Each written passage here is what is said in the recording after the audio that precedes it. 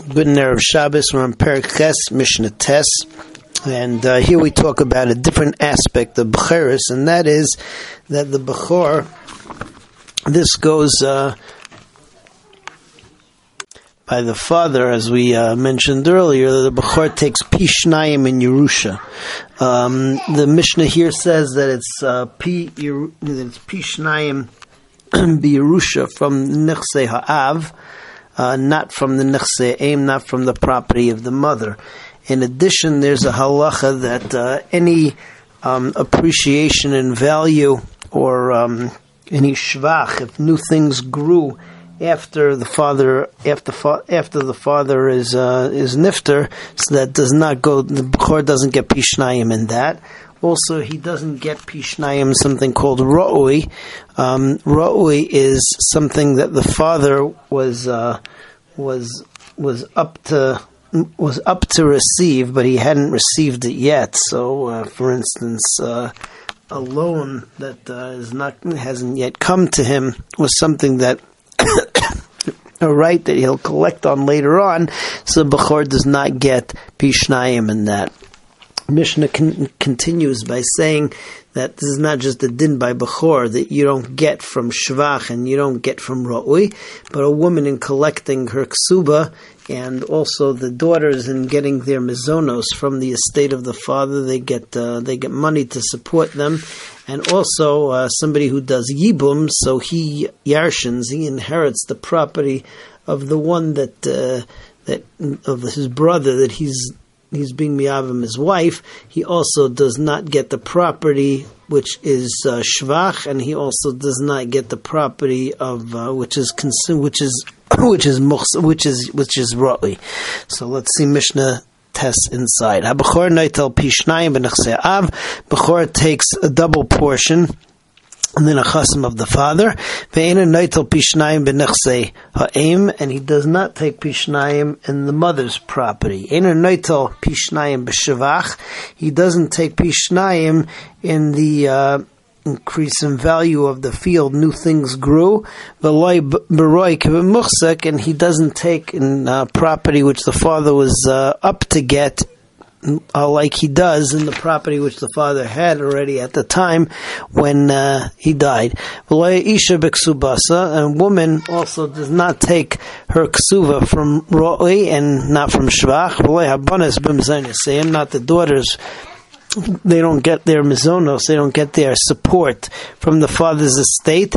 Hayavam, and the yavam doesn't inherit his brother.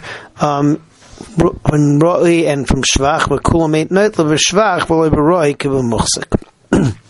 moving on to Mishnah Yud. Mishnah Yud says that we know that there's a halacha that if a person buys a field, so it goes back to the original bailam in Yovel. This halacha, says the Mishnah, does not apply to the chelik b'chayra, even though the Torah refers to it as matana, but it doesn't go back in Yovel. Also, the Yerusha that a husband yarshins from his wife, we hold that this Yerusha Sabal is Doraisa and does not go back in Yovel to her family.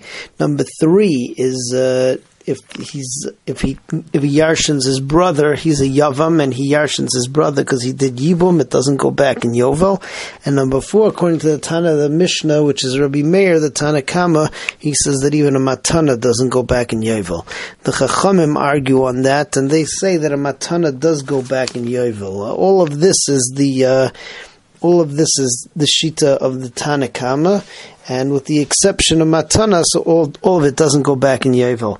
Rebbe Lezer, on the other hand, argues, and Rebbe Lezer says that all of these things are called matana, that being Bechera and the Yerusha Sabal and the Yerusha of the Yavam and a matana. All of those do go back in Yovel, and we don't paskin like Rebbe Lezer, with the exception of matana. One more shita over here, as Rabbi Yochanan ben Beroika says, is that somebody who yarshins his wife, so that, he says, does go back to the family. the Rav says over here that we're not talking about a regular Yerusha Sabal, which Rabbi Yochanan ben Beroka will agree with the Tana Kama as a Yerusha Deraisa, but he's talking about a Yerusha in the Beis HaKvaris. And for that, it does go back to the family in Yovel, but the family in Yovel reimburses him for it. So the Mishnah says like this: these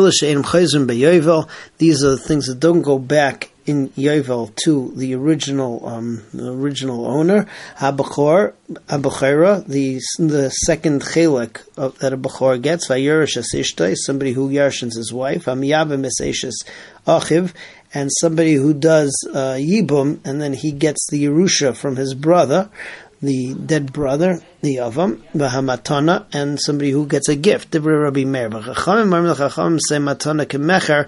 Matana is like a sale, and that does go back in Yovel. Rabbi Eliezer Omer kulam chazrim b'Yovel. They all go back in Yovel because they're all called matanas, and they all go back in Yovel.